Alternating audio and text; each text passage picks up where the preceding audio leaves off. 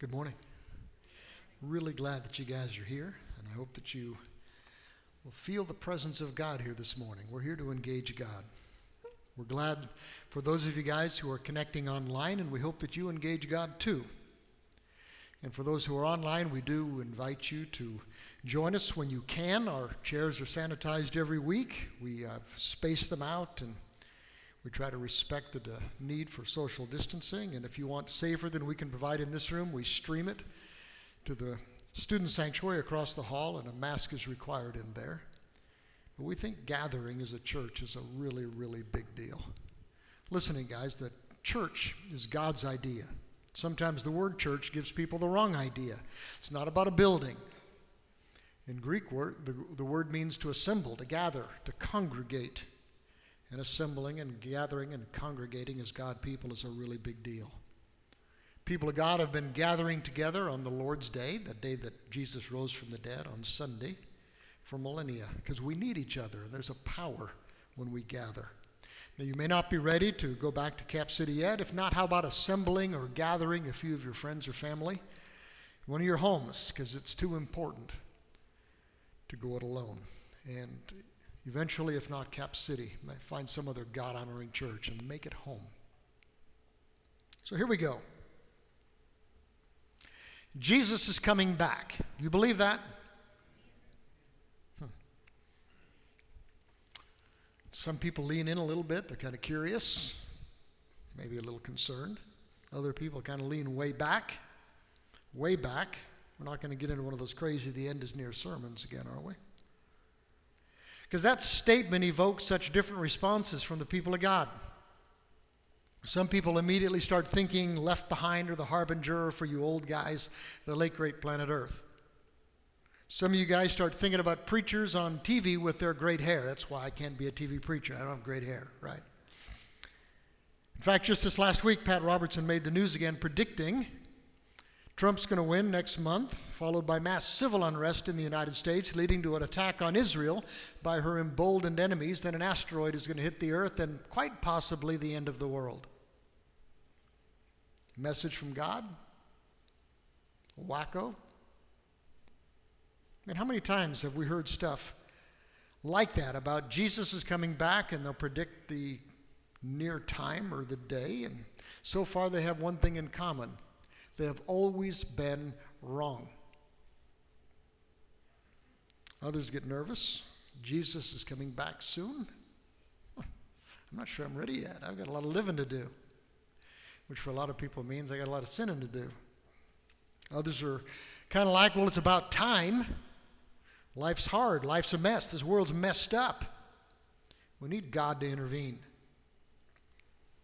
And unfortunately, the Jesus followers who talk the most about Jesus coming back and those who are listened to the most are what one guy calls eschattomaniacs, obsessed with watching the signs and calculating the season if they can. Here's an example.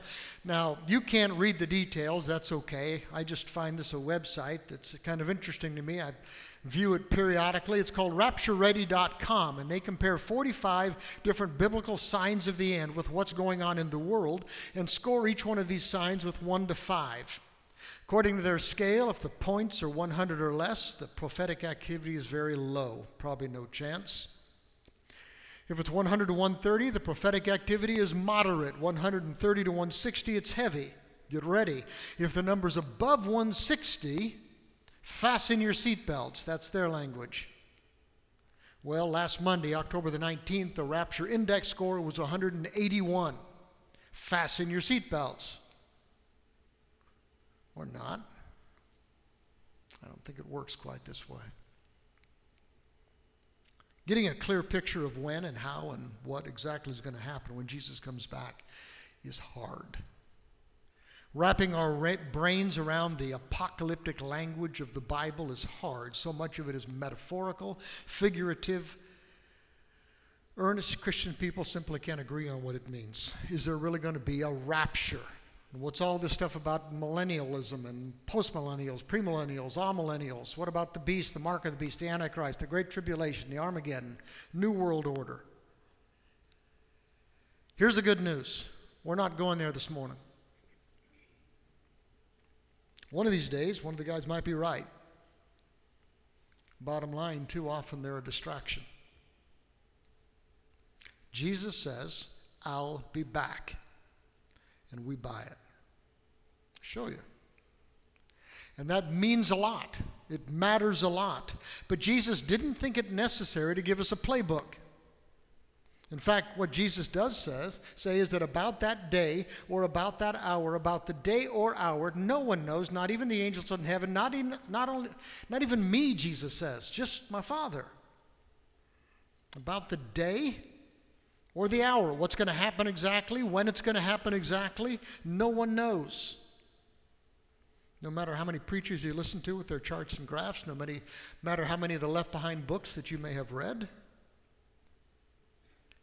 I think we're not supposed to get obsessed over what we don't know. I think we're supposed to focus on what we do know, which is enough. And actually a bit. We know for sure that Jesus is coming back. You know how? He said so. Clearly. And if a guy can predict his own death and resurrection and pull it off, and if that guy tells you he's coming back, I'd take it seriously. That Last Supper, the night before he was arrested, the day before he died, Jesus says, don't let your hearts be troubled. Trust in God, trust in me. There's more than enough room in my Father's house. And he says, when everything is ready, I am going to come get you. I'm going to be back so that you'll always be with me where I am. I am coming back. About 6 weeks later, after the resurrection, the disciples literally watched Jesus lifted up into the clouds, which is weird. And they're kind of standing there, and their eyes are bugging out, their mouths are hanging open, and these two angels show up. And the angels say this, why are you guys standing there like dorks staring up into heaven? Jesus has been taken away from you into heaven. Someday he's going to be back from heaven. He's coming back in the same way you saw him go. He will be back. And they latched onto that. They bought it. Apostle Peter, the same guy who denied Jesus 3 times before the resurrection, this is what he writes later on. He says, the day of the Lord is going to come as unexpectedly as a thief. The day of the Lord, when he comes back. And then the heavens are going to pass away with a terrible noise, and the very elements themselves will disappear in a fire, and the earth and everything on it will be found to deserve judgment. Holy cow. That's wild. You believe that? James was the brother of Jesus physically, didn't believe in Jesus prior to the resurrection, became a fierce Jesus follower after it.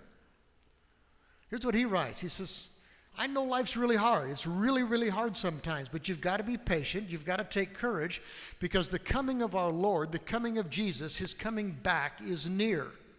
He is coming back. John, apostle who probably knew him best, John says we're already God's kids. How cool is that? But he has not yet shown us what we will be like when Christ appears again, when he comes back. But we do know that we will be like him, for we're going to see him as he really is. Next time, he says, everyone's going to recognize Jesus. Everyone's going to know exactly who he is. And next time he comes, you're going to be changed. You're going to be transformed, morphed somehow. So, because we trust in a guy who can pull off his own resurrection, and because we trust in the very ordinary guys who were used by God to build a church that has survived everything that has come against it for millennia, we believe it. Jesus is coming back. That's one thing we know for sure. Beyond that, a few sketchy details. Jesus used Paul to be one of the lead teachers of the early church. Paul is another one who started out thinking Jesus was a fraud until he had a face-to-face with the risen Jesus. And then he sold out and he started planting churches all over the Roman Empire. About 20 years after Jesus rose from the dead and ascended into heaven, he planted a church in a place called Thessalonica, which is in Greece, above Athens there, about 20 years after Jesus. He was only there for a short time, for about a month, before he was arrested for disturbing the peace and run out of town. Well, how much could he teach these guys in just a month? What could they know about Jesus in just a month? They knew he was the Messiah. They knew he had been crucified for their sins. They knew that God had raised him from the dead. They knew that he had returned to the Father. They knew that he was coming back. All that was cool. When? They had no clue, no idea. And then something started happening that confused them. People started dying. He hadn't come back yet. I mean, John got a heart attack, died. Tammy got pneumonia, died. Sam was going to work, got hit by a chariot, died. All three dead. What now? They're not going to be there when Jesus comes back. Are they hosed? Silly question to you, because we have Thessalonians. They didn't. They're confused. So they write a letter to Paul. They say, give us some help. What's going to happen? And Paul writes a letter, and this is part of what he writes. He says, now, dear brothers and sisters, we want to know. We want you to know what will happen to the believers who've already died, so that you're not going to grieve like the people who have no hope. You're going to grieve as Jesus followers when someone you love dies. But you're not going to grieve like a person who has no hope, because we know the story's not done. We know it's barely begun. Paul says, for since we believe that Jesus died and was raised to life again, because we trust Jesus, because he rose from the dead, that's the foundation for our hope. We also believe that when he comes back, he will be back. God will bring back with him the believers who've already died. Oh. So he's not going to leave anybody behind.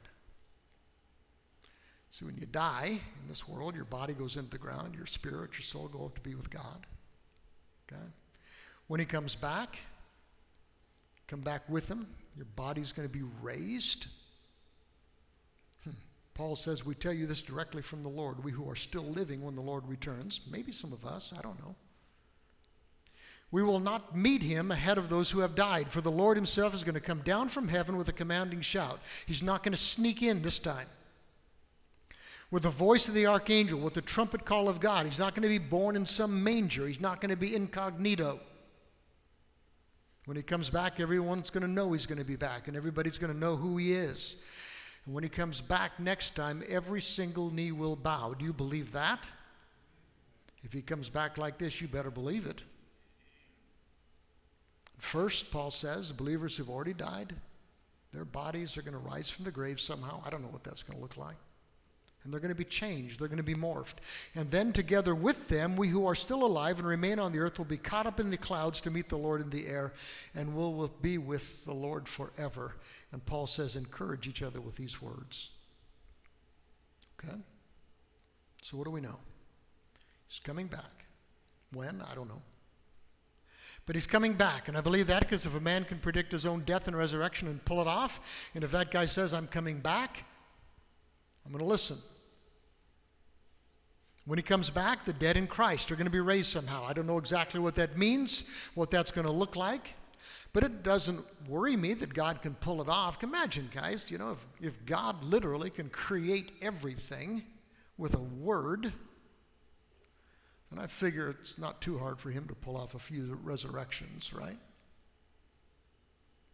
And we know that both the living and those that he resurrects, our bodies are going to be changed somehow.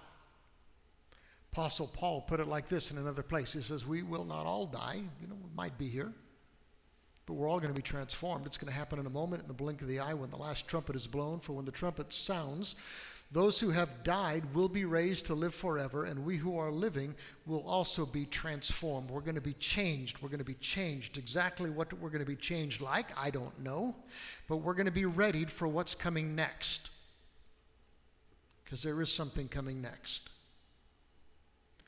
And that's when things really start sounding weird to a lot of people. You know why? Because they've never happened before. But they're coming, Jesus says. There's going to be a judgment. A judgment. Everyone's going to stand before God, and all of our excuses, our justifications, our rationalizations are not going to work.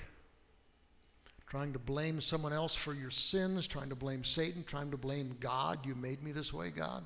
It's not going to work. You're going to be standing before God, the all-knowing, the all-powerful, the all-just God. Apostle John had a vision of what that day is going to be like. He said, I saw the dead, both great and small, standing before God's throne. Holy cow.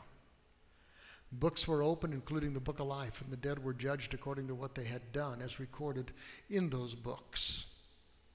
Sea gave up its dead, death and grave gave up their dead, and all were judged according to their deeds, which sounds scary. In fact, it sounds like mortifyingly scary on steroids. If it weren't for Jesus and grace. Jesus put it like this. He says, when the Son of Man comes in his glory, when I come back in my glory, and all the angels with me, I'm going to sit on this glorious throne, and the nations are going to be gathered in my presence, and I'm going to judge. I'm going to separate the people as a shepherd separates sheep from goats. And those who have bent their knees to Jesus will receive grace, and those who have not, it's Judgment Day. And that bothers a whole lot of people. I mean, he's supposed to be a good God, right? He's supposed to be a God of grace, and there's a Judgment Day? Seriously? But listen, guys. Answer this question. Could God be good without judgment? And how could a good and holy God do otherwise? If sin actually does corrupt and degrade and pervert and destroy, how could a good God let it go unanswered? A parent who never calls sin is not a good parent. A parent who never deals with the sins of their kids is not a good parent. A God who never calls sin, a God who never makes things right once and for all is not a good God. We can't make things right. We're not good enough. We're not smart enough. So God says, someday I am going to make everything right. Because he is good, and he is holy, and he is perfectly just. So he's coming back. And when he comes back, the dead in Christ are going to be raised, and there's going to be a judgment. Every man, every woman, every child is going to stand before God, and we're going to face one of two outcomes. One of two outcomes. Because this world is only prologue. We believe that. This life is only prologue. But it makes a profound difference in how you live your life in this world right now, if we understand that. What comes next is infinitely more important. On the one hand, there's heaven. It's really the wrong word for it. Heaven is not the final destination for a Jesus follower. We're told that there's going to be a recreation. A new heaven and a new earth. Everything that is corrupt is going to be purged, kind of the ultimate do-over. A recreation, a restoration, kind of an extreme makeover on steroids. Apostle Peter puts it like this. He says, we're looking forward to new heavens and a new earth that he has promised, a world filled with God's righteousness. What will it be like? For some people, this is just a fairy tale. Just a fairy tale. Isaac Asimov is one of my favorite writers. In fact, right now in my truck, I'm going back through the Foundation series on Audible whenever I have time. Asimov says, I don't believe in an afterlife. So I don't have to spend my whole life fearing hell or even fearing heaven more. For whatever the tortures of hell, I think the boredom of heaven might be worse. Ever heard of Stephen Hawking? He's just as stubborn. He says, I regard the brain as a computer, which will stop working when its components fail. Then he says there is no heaven or afterlife for broken down computers. That is a fairy tale for people who are afraid of the dark. Woody Allen, ever heard of him?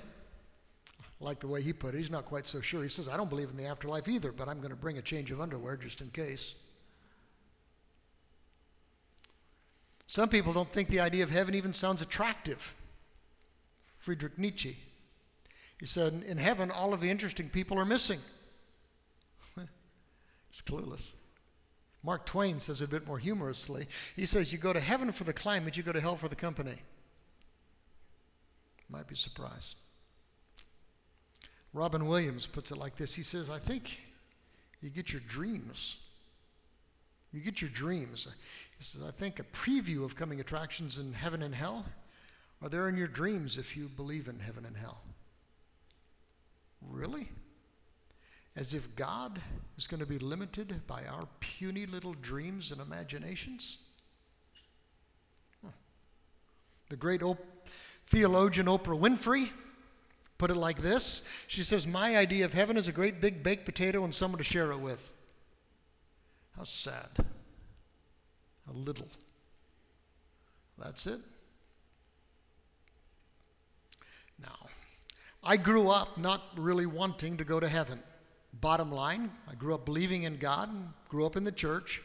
But I was told that heaven is going to be an eternal worship service. I mean, 65 minutes is enough, isn't it? When we've been there 10,000 years, bright shining as the sun, we've no less days to sing God's praise than when we first begun. Holy cow. Kind of like a Bill Gaither concert that never ends. Or for you younger guys, an eternal Ichthus festival. Well, I was a kid whose dad was a music teacher, so I had to play music all of the time, and that sounded kind of like hell. Well, actually sounded a little better than hell, but I kind of wished for a third option. Other Jesus followers picture heaven as a place where all of your dreams can come true. What do you want? Kind of like Robin Williams, a place of eternal indulgence. Eat whatever I want, never get fat. Play golf whenever I want, free, and no slow golfers to aggravate you. Can reunite with family and friends, always happy, always about me. I hope not. How little, how empty, how small, how boring a place like that would be eventually. And Jesus did give us a peek when he worked all of those miracles on earth when he was with us. See, Jesus didn't come to this earth to heal everybody physically. He didn't come to cast out every demon, to still every storm, to raise everybody who had died. He did enough of that to show us that he could and that he will someday. Someday he's going to purge this world of sin. He's going to restore us to what we were meant to be. And he's going to allow us to live the life we were created to live. I think, from the clues that he gives us. I don't have time to unpack all of the clues about what life might be like on this new earth. Just a peek. Some things that won't be there. No boredom. That's silly.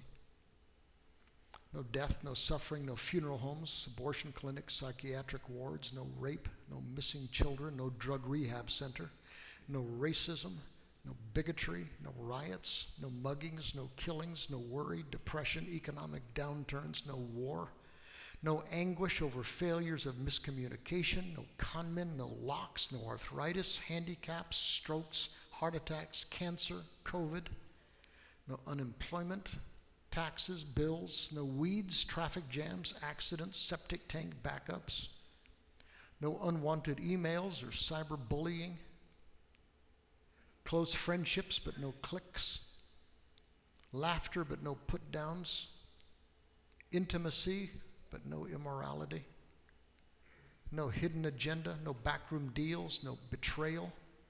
Can you imagine meals full of stories and laughter and joy without fear of insensitivity or inappropriate behavior? No anger, gossip, lust, jealousy, hurt feelings, or anything that would eclipse your joy. No one's going to be hungry. Everyone's going to be satisfied. That's his promise. Relationships that are deeper and stronger than anything you can imagine on earth. Different, better, infinitely better. And all of that stuff is little. It's the tip of the iceberg. What stuns me is we can't even get excited about the big part. We're going to do life with God. Life with God as we were meant to. It doesn't sound attractive to us because we're clueless. We're actually going to get to do life with God as we were created to do life with God. And there's going to be a fullness and a peace and a joy that is going to blow your minds.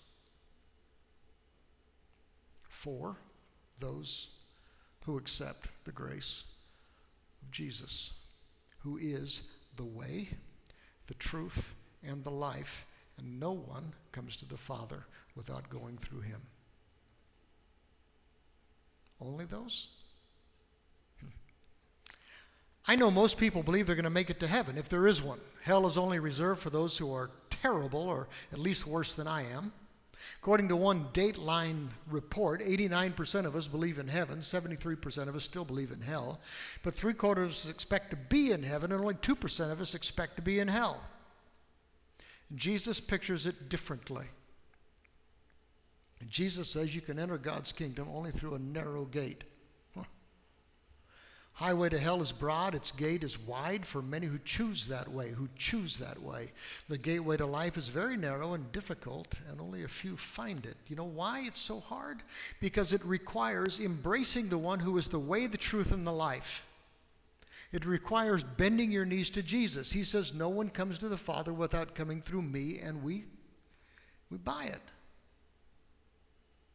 There's a heaven, and there's a hell.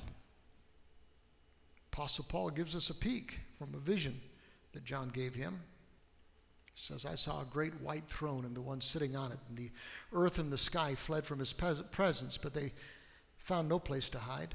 I saw the dead, both great and small, standing before God's throne, and the books were opened, including the book of life.